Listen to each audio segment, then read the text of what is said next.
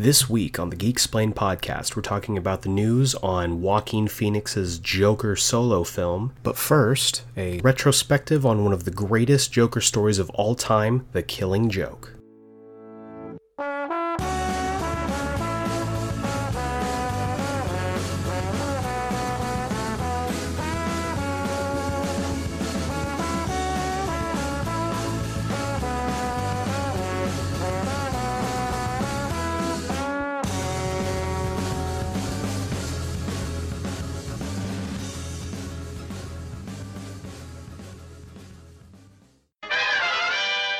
The Joker. He's Batman's arch-nemesis, he's one of the most famous comic book villains of all time, and he's the focus of today's episode. He has been in the news quite a bit recently. I don't know if you have heard, but there is a film now officially greenlit and under production by DC and Warner Brothers on a solo origin story for the Joker starring Joaquin Phoenix. The news broke this past week, though Joaquin has been tiptoeing around the idea of being officially signed on for the film for a while now. I want to say we've kind of been expecting this since earlier in the year, and we've basically just been waiting for an official announcement. But before we get into that, before we talk about that stuff, I also wanted to kind of touch on a pretty big milestone, because for those of you who don't know, this year marks 30 years since Alan Moore and Brian Boland put together The Killing Joke. The Killing Joke is one of the most famous Batman and Joker stories of all time. It's iconic. A lot of people who have either played the Joker or gotten into Batman, whether it be playing Batman or just getting into comics in general, look to this as the definitive Joker story. I don't know if I do personally, but it's iconic, and it's something that sticks with you for a while after you've read it. Recently, a movie came out, I want to say 2 years ago, maybe 3, and it's polarizing, to say the least, but we will get into that. I wanted to, since the Joker is kind of in the headlines right now, I wanted to put a spotlight on this story. Our neighbor's dog is really excited to talk about the Joker. It's her favorite comic book villain. So I wanted to put the spotlight on the Joker and on this story, because we don't know exactly what Joaquin Phoenix's Joker film is going to be about. We have little breadcrumbs on what it could be, which we will discuss a little bit later, but I wanted to basically focus on The Killing Joke as a story, because a lot of people hear the name, they've heard of it before, they know of it, but not everyone knows exactly what went into it and everything that goes into the actual story. So I'm going to break down the creation of the story, everything behind it, the background.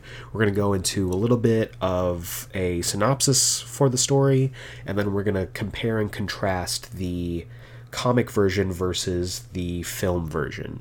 And I know that it sounds incredibly hipster of me, but spoiler alert, the comic is way better than the film. But we will get into that later. So, just going to give you a quick breakdown of the story itself. The Killing Joke was officially released as a one-shot comic in 1988. It was written by Alan Moore, with art by Brian Boland and John Higgins on colors. We'll get into that more later. I personally, I'm holding it in my hand right now, my personal copy is the deluxe edition, which was released in 2008 to commemorate 20 years of the Killing Joke. Oh, jeez. I just thought about this. I've had this book for 10 years. Wow. Okay.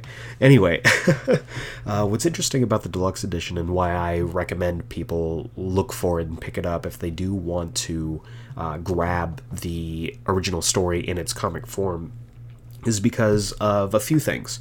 First of all, there's a great retrospective intro done by Tim Sale, who many of you will know as tied to stories that are also iconic in the Batman lore, stories like The Long Halloween, stories like Dark Victory. He took the time, went in, gave this little, I guess, like a little introduction for the story based on his experience with the story. There's an outro by Brian Boland himself, the artist, where he explains a lot of what he put into the story and kind of how the whole story came together. The deluxe edition also has a backup story called An Innocent Guy, which is written and drawn by Boland, and it's not really a plug into the story, this is like the definitive epilogue, but Brian Boland posits it as a possible kind of moment, because as we'll get into in just a little bit, the ending is pretty ambiguous. So Brian Boland wrote and drew this story to kind of give himself closure on the story itself. And the biggest change for this deluxe edition is that it was completely redone and recolored by Boland. It's no big secret that the original coloring on this story was atrocious. It is the pinnacle of 80s like splash art, where like it's got bright, like obnoxious colors for no reason, and it's really kind of garish to look at. So when they did this deluxe edition commemorating 20 years of the Killing Joke, Boland decided, hey, if we're going to do this, let me go in, let me recolor the entire thing. And what comes of it is a lot more muted colors, a lot cooler, I guess, palette just in general. But they also go through, and he did something that was really smart that I really enjoyed, where in all of the flashback sequences, that again we'll get into in a little bit, he made them very muted, very dull in color, but accented little things here and there in warmer colors and hues of red, hues of orange, to, I guess, draw your eye to them.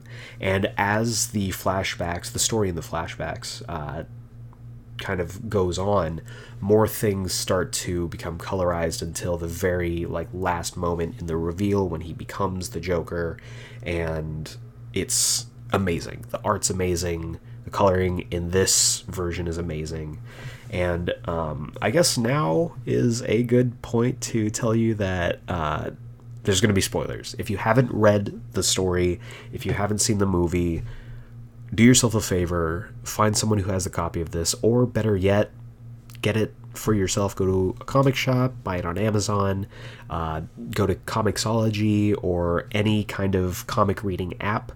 Do yourself a favor and read this, because even though it might not be, I would say, in my personal top 10 Batman stories, it is an iconic story, and it's a story that everyone knows. So pick it up, read it, come back here, and join us for the discussion. So, moving on. What I really enjoy about this story, and what's really interesting, is that this story, when it originally came out in 1988, was kind of the cap of this renaissance for Batman as a character, and really comics as a whole, because around this time, early to mid 80s, Batman's sales were not doing very well.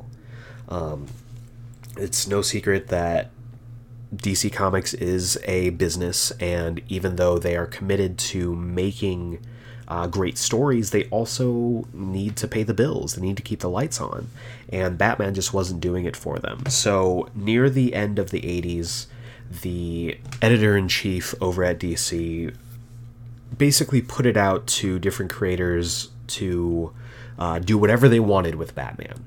Really to just kind of give it a kickstart, anything to get people to start paying attention to and reading Batman comics again. So the latter half of the 80s was this amazing time. In 1986, you had The Dark Knight Returns, again, a classic, iconic Batman story, which really flipped the whole genre and really gave new life into Batman as a character. The very next year, there was Batman Year One, also done by Frank Miller. And again, it was something that people draw inspiration from even today, even 30 years later. When people look at a Batman story, they're like, okay, this is the bar that I'm holding it to. Also, during both 1986 and 1987, Watchmen came out for the first time, which turned the entire comics industry on its head with its portrayal of dark, realistic heroes and dealing with the situations that aren't always fixed in time for the credits to roll on a Saturday morning cartoon. So during this time, Brian Boland was really looking for a way to draw Batman and the Joker. He was supposed to work with Alan Moore on a Batman Judge Dredd kind of team-up book, but that didn't end up happening. And what's great about this story is that he looked throughout Batman lore, Batman's history, and got fixated on this story, The Man Behind the Red Hood.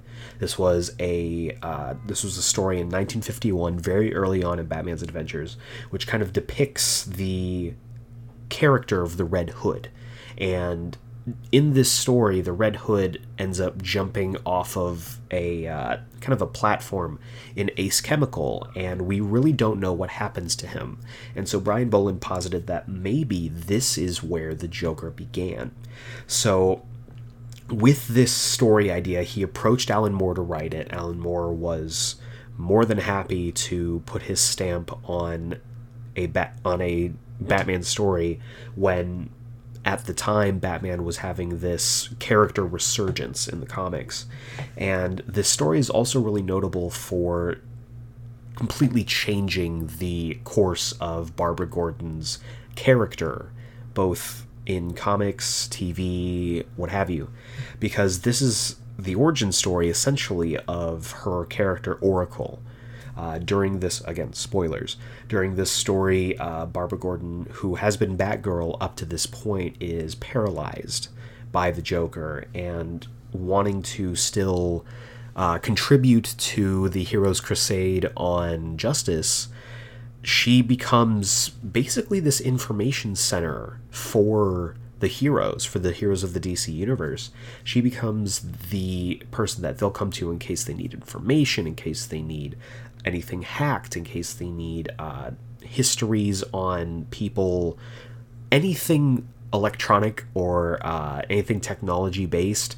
She became the utmost expert on it, and she really this character change, this character shift for her, elevated her to top tier status in the DC Universe.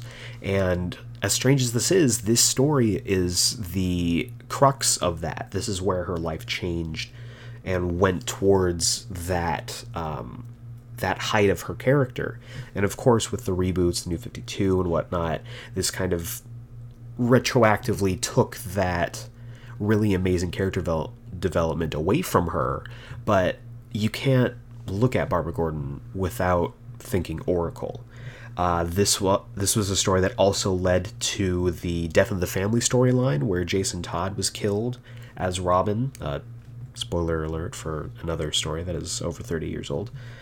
And as previously stated, this is kind of held as the standard Joker origin. If you are going to write yourself a Joker origin story, you have to be at least as good as this, if not better. And as an origin story for the Joker, even though for me personally I would prefer him not to have an origin, you can't do much better than this. So that being said, with the Joaquin Phoenix film now officially in production, they're going to have to do a lot to reach the heights that this story has reached. And they might end up adapting certain aspects of it. So what better way to give a baseline for what we are to expect in the Joaquin Phoenix film than to go through the original Killing Joke story. So I'm going to start off with a brief synopsis of the story itself. We'll go through the story beats, and then we will compare and contrast both the original comic story as well as the animated feature film that followed up many years later. But first, a quick synopsis. Gotta get in my synopsis voice. He's the Batman's most implacable foe. A mad criminal genius whose bizarre rampages baffle even the world's greatest detective.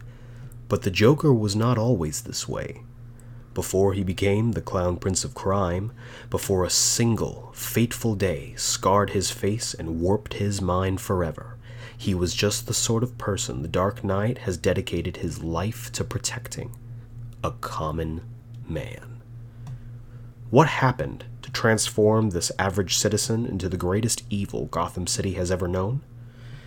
Can Batman stop the Joker from dragging Commissioner Gordon and his daughter Barbara into his world of murderous madness? And can these two enemies put a stop to their eternal duel before it's too late for the both of them? So, that sounds intense, right? So, this story is pretty short. It's, as we'll get into that a little bit later, but it's actually like surprisingly short when you think about it. I reread it in preparation for this episode, and I was surprised I got through it in, maybe a half hour. It's a fairly short story. So we'll go through the story beats a little bit. Basically, the story starts out with Batman visiting the Joker in Arkham. Pretty quickly, he addresses the fact that their fight might not have an ending without one or the both of them dying. And he has come here to plead with him to avert his course. He wants to come to an understanding with the two of them so that they can try and stop this endless cycle of pain and torture before either one or both of them ends up dead. Pretty quickly, though, he finds out that the Joker has escaped, and the Joker himself is in the process of purchasing a carnival. This carnival is broken down, it's dilapidated. The guy who's trying to sell it to him is really shaky, and he's this poor dude who you can tell has tried to sell it multiple times and just can't seem to find a buyer because all of the rides could easily harm or maim anyone who tried to ride them. However, the Joker is more than happy to purchase the place, probably for the reasons I just listed, and he ends up killing the guy. It doesn't explicitly say that he's killed him, but he injects him with the Joker toxin using similar to a hand buzzer, like the little things that Joker always has in his palm that he straps to his glove, and he he'll zap somebody with a handshake. But he gives him a handshake and it injects him with the Joker venom. And the last really good shot that we see of the guy, you can see that his skin is turned white, his grin has become frozen on his face, there's blood dripping down from his mouth. It's haunting stuff, and there's a lot of haunting imagery in this book. But pretty quickly throughout the story, we get flashbacks, and we'll touch on a couple of them, but the flashbacks set him up as this struggling comedian who is living on the wrong side of town with his wife, and his wife is, I think it says she's 3 months away from giving birth. So the Joker, who I think remains nameless throughout this story, even as his flashback self, he's trying to make ends meet. He's a failure as a comedian, but he's trying to do what essentially, I mean, a lot of us are trying to do in LA. We're trying to make it. We're trying to use our talent to further our goals and to rise through the ranks of the industry. But he continues to fail, and he's got a lot of anger and pent-up frustration, but his wife is more than happy to accept him for who he is. And this leads on to Commissioner Gordon. Commissioner Gordon and his daughter Barbara, who is secretly Batgirl, are hanging out in their apartment. They're having a conversation when they get a knock on the door, and Barbara goes to answer the door thinking it's her friend Colleen, ready for a rendezvous for the two of them to go to their yoga class, and surprise, it's the Joker. Doesn't say a word, doesn't say anything. He just door opens and he fires a gun straight into Barbara's stomach.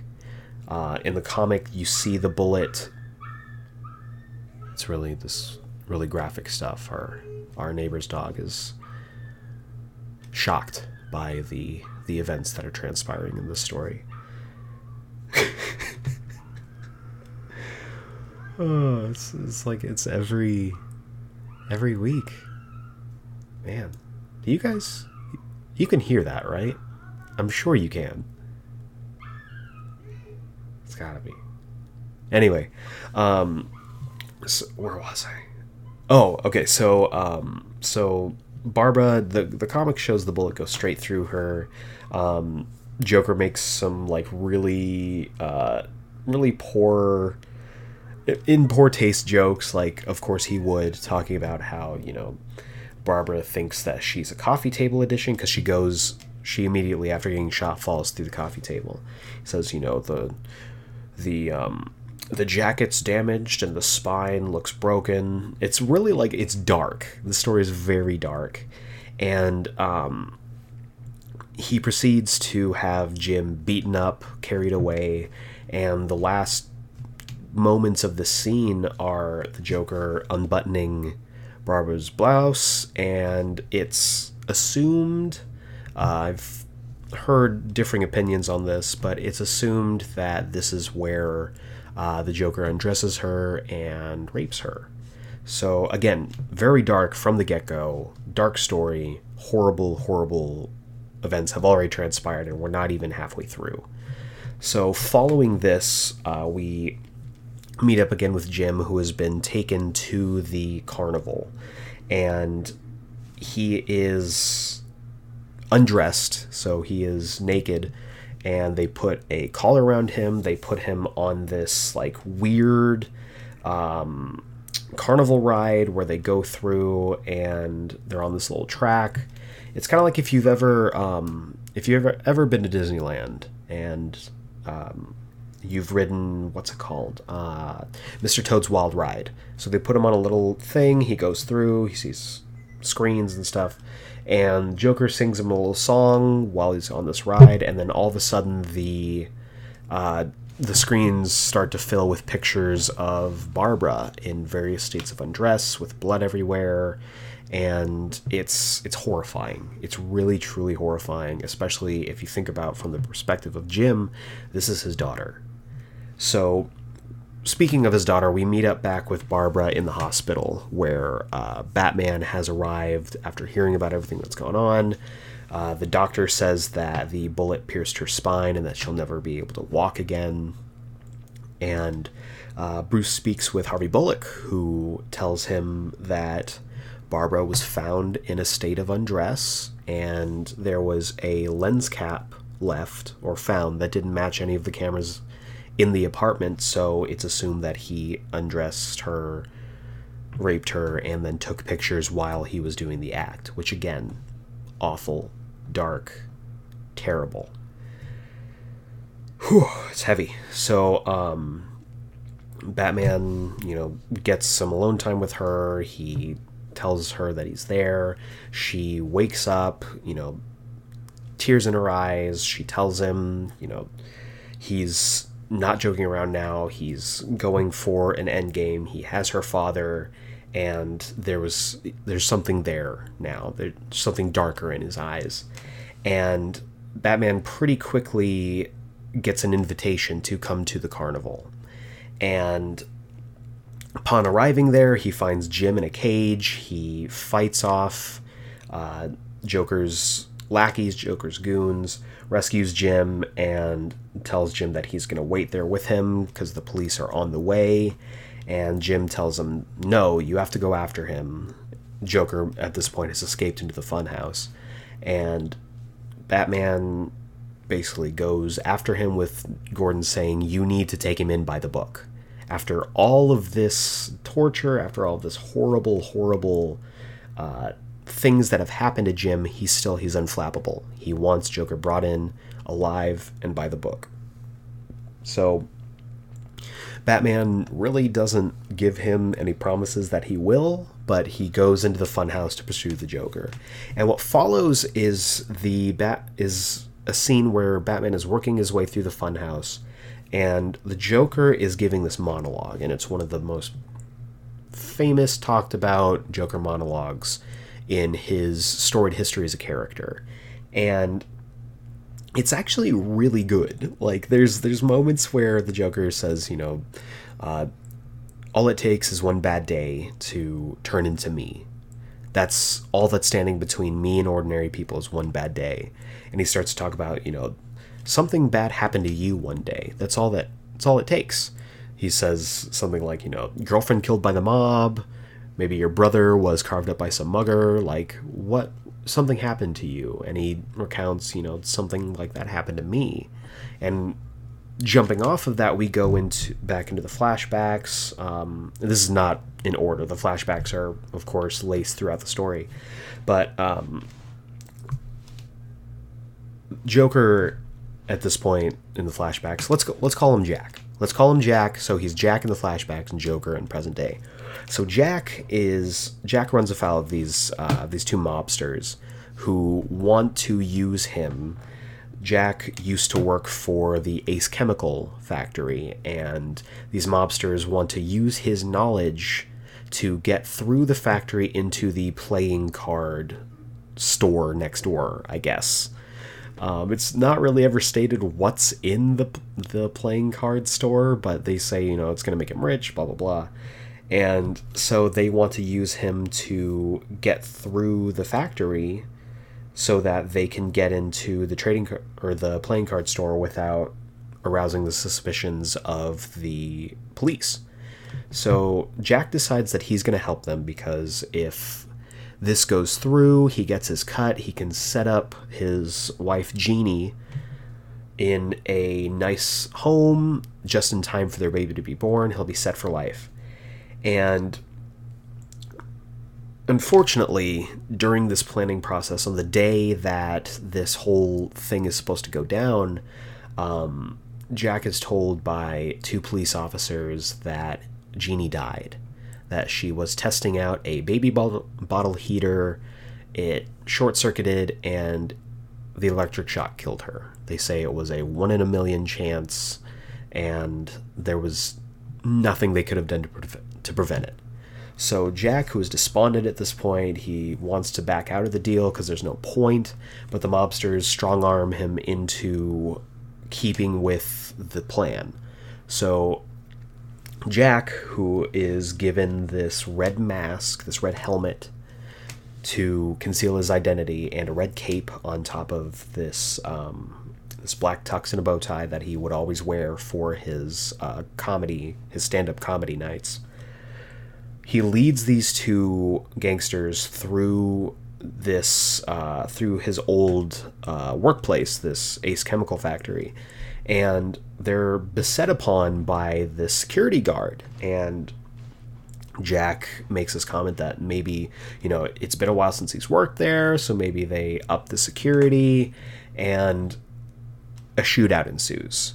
Both of the gangsters are killed by security, and Jack, who is under this guise as the Red Hood, unbeknownst to him, of course, makes his escape across a balcony where he is pursued by the Batman, who at this point is very early in his career. And Jack, in a struggle, is knocked off of basically trips on himself and falls over the railing into a vat of chemicals. And he is shunted through the chemicals into some, I forget the name of them. The exhaust pipes is the wrong name for them, but pipes that basically lead out to like a landfill area. And he emerges having been contaminated with this, with these chemicals, along with the red helmet keeping them in, scarring and burning his face. And as soon as he pulls the helmet off, he sees his reflection in the water, and his hair has turned green, his skin has turned pale bleach white, his lips have turned red, and he has become the Joker. And it's through all of this, losing his wife, being forced into this situation, and now on top of this, that breaks him, that cracks him. This one bad day has turned Jack into Joker. Coming back to present day, Batman finally catches up to the Joker, ends in a battle. The tussle ends up taking them both outside, and the Joker gets his hands on a gun. And it's this, again, it's a haunting visual. It's an amazing piece of art. It's this one smaller frame of the Joker finally turning around at this reveal that he has this gun. He fires it, and a little flag pops out that says click, click, click.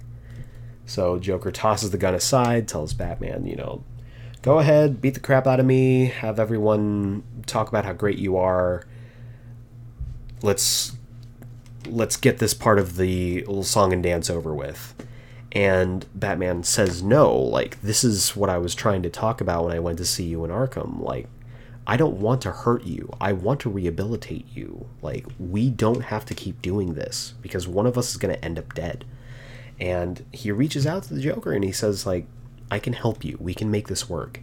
And in this amazing moment of clarity, the Joker looks at him and says, no, it's too late. I'm too late. You're too late.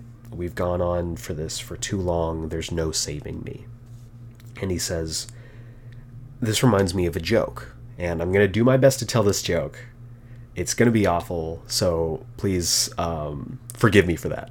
So he says, and I quote, so there are these two guys in this insane asylum, and one day these two lunatics decide that they don't want to live there anymore. So they head up to the roof, and they see that just across this narrow gap is freedom. They can see out into the city. There's rooftops just lining up to their new lives. So the first guy hops across the gap, no problem. The second guy, though, he won't. He's afraid of falling. So the first guy goes, oh, hey, I have an idea. I'll shine my flashlight across the gap. You can just walk on the beam, and you won't have to jump. And the guy says, whoa, whoa, whoa. Wait a minute. What do you think, I'm crazy? You'd just turn it off halfway across. Again, forgive me for my really stinted delivery of that joke, but it's an interesting story that it's an interesting joke because it really parallels the two of them and how one of them won't make the leap. And Joker starts to laugh about it, and surprisingly, Batman starts to laugh about it too. And he reaches out and puts his hands either on Joker's shoulders or around his neck, and the panels pan away from that scene down to the ground where rain is falling, with sirens and police in the background. They're approaching, and that is the end of the story. We don't really know what happens next. We don't really know what Batman was doing when he was reaching for the Joker. It's very ambiguous. It's a very ambiguous ending. So that is the main plot of the story. Now, 2 years ago, DC announced that they would be doing a direct-to-DVD adaptation of the story.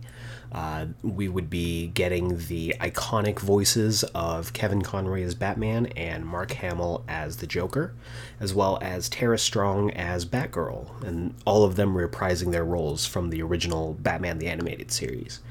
And there was a lot of hype around this film.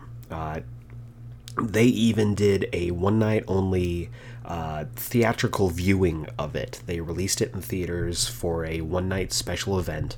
I went and saw it. I remember just looked up the date, and it was actually a week from tomorrow. It was July 25th.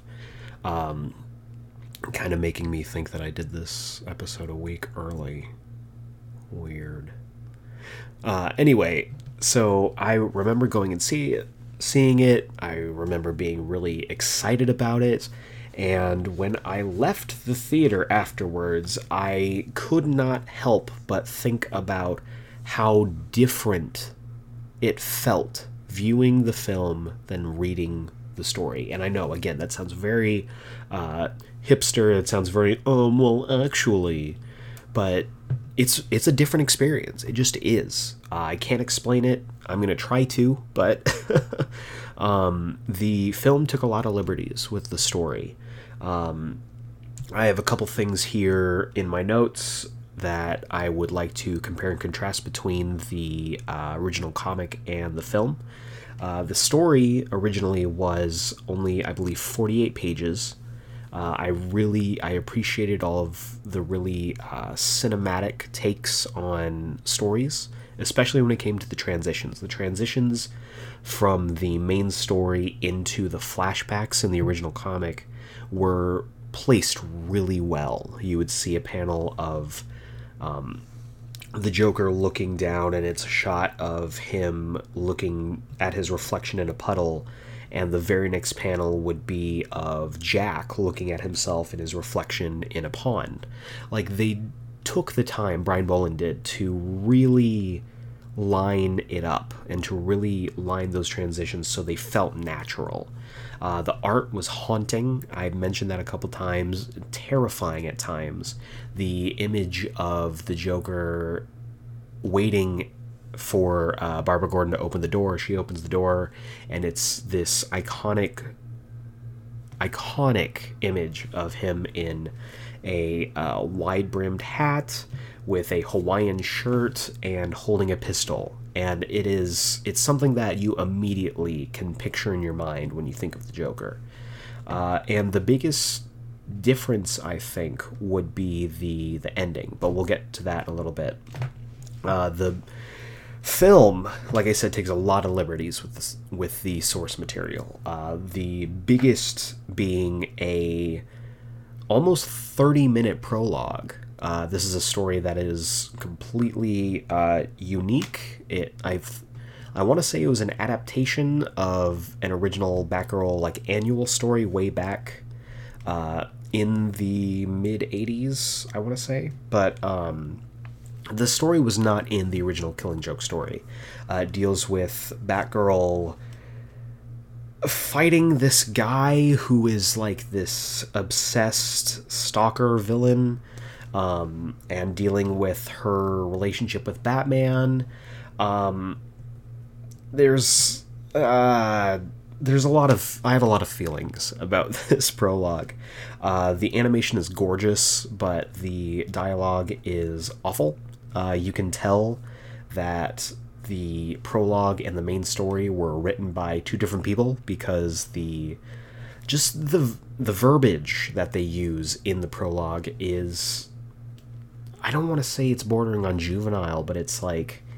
It doesn't have the gravitas that the main story does. And when Batman starts speaking a certain way, when the second act begins, I guess, when the actual story kicks in, there's like a really sharp contrast, and it's almost, for me at least, it's almost takes me out of the story.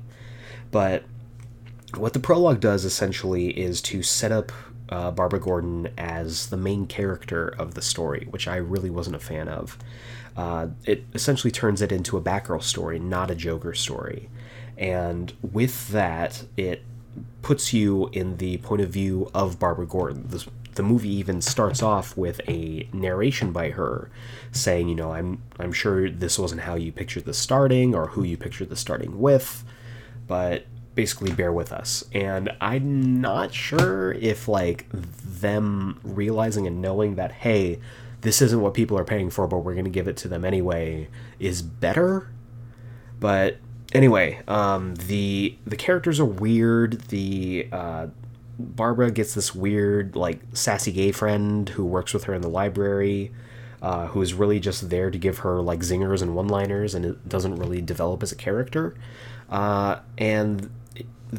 Okay, so I've been putting it off, but, like, the biggest change for this is the sex scene. There is a sex scene between Batgirl and Batman on a rooftop. It's unwarranted, it's weird, I remember sitting in the theater and watching it, and people actively booed it or laughed at it, and it pulls you out of the story again. And it really, the prologue really kind of sets up Barbara as this unlikable protagonist, and that's not who she is. And I think it dumbed down the character, to be honest. And it's interesting to me that they decided to go that direction with it. The film was given an R rating, though the story itself, even though it is graphic, it is horrible, the things that happen in it are atrocious, it didn't really garner an R rating. It was no more brutal than Ben Affleck's Batman was in Batman v Superman, and that was a PG-13 movie. But I digress. It's weird. The dialogue is stiff, the characters are stiff, the animation's gorgeous, but gorgeous animation doesn't make up for crappy writing. And the story really serves as this weird, this is just a day in the life of Barbara Gordon before her entire life goes to hell. And it's accompanied by a post-credit scene where it shows her becoming Oracle, which was fine, which was great. I love Oracle as a character, but they're never going to follow up on this, and that's the terrible part of it. For those of you who would be watching the film for the first time, there were some people, I remember when we went to see the movie, that had never read the Killing Joke comic, but after watching it and seeing the post-credit scene, they're like, oh, cool, so we're going to get a second story of Barbara Gordon as Oracle, and that's not how it is. So slapping on this quote-unquote hopeful post-credit scene where Barbara Gordon seems to take control of her life after all of the emotional distress she's been put through with her weird relationship, I guess, with Batman, getting paralyzed, and finally taking hold of her life and becoming Oracle. It comes off as really cheap, because there's not going to be follow-up to it, because there wasn't a follow-up to the Killing Joke story. And, I mean, that is the problem with adapting stories that led into ongoing titles, because comics keep going. That's a problem that, for instance, The Dark Knight Returns didn't have to deal with because it was a self-contained story. So, anyway, I know I went off on a tangent there, but one of the other big changes between the film and the book was the ending, because the ending was, for me at least, a lot less ambiguous, because it ends the same way, with Joker telling that two guys in the insane asylum joke, and Batman reaching over at him, but because we have audio and we can hear them laughing, we get a more, for me at least, definitive ending, because you hear both the Joker and Batman laughing, and then as it pans away from them towards the rain pattering on the ground, Joker stops laughing. He stops laughing, but Batman continues to laugh. And Kevin Conroy laughing as Batman is one of the creepiest things, and I think it's amazing. He did it in the original animated series, and it was haunting then, it's haunting now, and it really, for me, shows that he killed the Joker. There's a lot of debate on the ending, whether they were just sharing a laugh in the rain, kind of basically giving in to this idea that they're going to be doing this forever.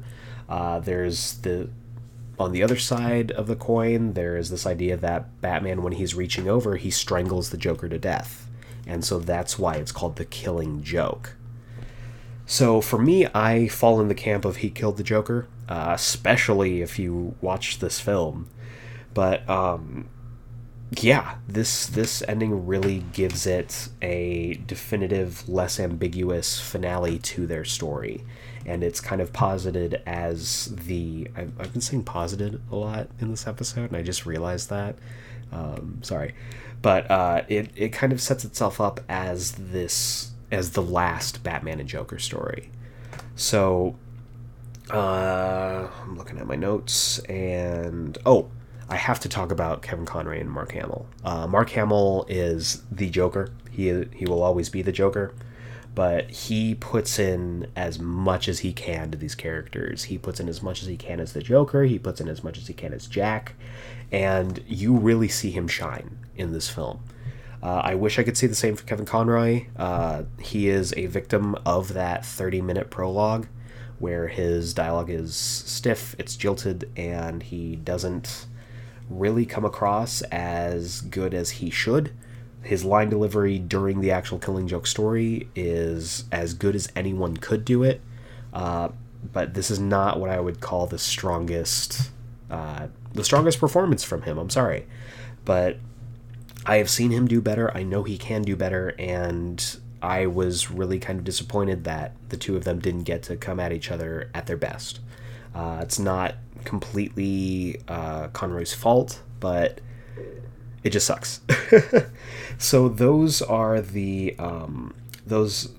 that's my compare and contrast on the film versus the book. If you have any other things that you found different between the two, please let me know. Feel free. But we are going to move right along to this new Joker origin film. We know that Joaquin Phoenix is officially signed on to play the Joker. We know very little beyond that, but we know that this will be a Joker origin story. It's being headed up, it's being produced, I believe, by Scorsese. I'm pretty sure that's what I heard. If I'm wrong, please let me know, but I think that was one of the main reasons that he was kind of scouting Leonardo DiCaprio originally to play the part, which I think would have been great, but I don't really see him as the Joker. I think I can easily see crazy Joaquin Phoenix getting more into that character. There have been, mind you, unconfirmed rumors that this is going to be an 80s style crime thriller, which I'm all for. I love that. That's what Scorsese does best. We also know that this is going to be a standalone story. This is not going to be part of the DCEU. This is not an origin of Jared Leto's Joker. In fact, Jared Leto has his own Joker solo film for some reason that he's going to be doing. I don't know. I think he could be a good Joker, but he hasn't been given good material so far, and getting your own solo film is not how to do it. But we don't really know how this is going to fit. We know that it's not going to be part of the DCEU, but we don't know how this is going to fit for the vision of the DC film industry going forward. So my hope, personally, and I've told people about this before, is that this is the start of a cinematic multiverse. We already know that the multiverse is a thing. The DC TV shows have there it is again, have really set it up as like the multiverse is out there. You can explain away any DC property as being part of this multiverse, so they all exist not in the same world, but they all exist in the same multiverse, including, I think, the DCEU. So my pitch for this was that it could be a cinematic multiverse, and that you set out all these standalone stories like Matt Reeves's Batman solo film, which may or may not have a new Batman. You set out all these different stories that are joined in this cinematic multiverse, but not directly connected to each other. And if you want to leave it as is, great. There are all these standalone stories. But if you want to make a connected cinematic universe, you use these as test as essentially, like pilots. You send these out, you see how people react to them. If they don't like it, that's okay. You move on to the next project, you recast the role until you have like a set group of actors to characters that everyone is happy with. And it's very risky for a studio to do that. I still think it would be worth it. And it would be a different approach than Marvel takes. And I think that the DC universe needs to be as different from the Marvel Cinematic Universe as they can. So, that was a lot. I went through. That is the retrospective on The Killing Joke. Going through and reading the story again and watching the film again really kind of, I guess, gave me a different perspective on it, because it is still an iconic story. But before rereading and rewatching them again, I did put it as one of my top Batman stories. But as time has gone on and I've read more and more Batman stories, it's not in my top 10. If you would like an episode on my top 10 Batman stories, please let me know, and I would love to do that episode for you. But this film just falls short of the mark, and the comic doesn't fare much better. But that is my thoughts on not just The Killing Joke, but also the Joaquin Phoenix news about the Joker origin movie. If I missed anything, please let me know. You can feel free to reach out to me, and you can do that on a couple different platforms. You can send me an email, because I'm an old man and I still read emails, at geeksplained@gmail.com. You can also tweet me at geeksplainedpod. That's at geeksplainedpod. Feel free to give us a follow as well. We love the support. I have gotten a ton of notifications of traffic through the podcast now that we are on multiple platforms. If you're listening to this on any of the new platforms that we just got onto, iTunes, Stitcher, TuneIn, Google Play. If you are listening to this on any of those platforms, thank you so much for jumping in with us. And I hope to give you more content as we go on. And for those of you who have stuck with us since the SoundCloud days, when we were exclusively on SoundCloud, I say that like that was years ago. That was like maybe a month ago. Thank you for sticking it out with us, and I hope to continue to keep you on as part of the Geeksplained family. So that is going to be it for me. Feel free to reach out to me for any reason, whether you want to talk comics, you want to talk future episodes of the podcast, you want to talk about where else you would like to see this podcast on. I would at some point love to get it on Spotify. I know that's a faraway goal at this point, but that is a goal that I am shooting for at some point. And that is going to do it for me. If I sound a little tired today, I apologize. It has been a long day. I'm getting ready for a trip down to Arizona, where I'm from, to take care of some errands, as well as to get some appointments done that I need to get done before August. So that is what the rest of my week looks like. Don't fret, there will still be an episode of the podcast next week. We'll be on time, hopefully just as this one is, hopefully. Fingers crossed.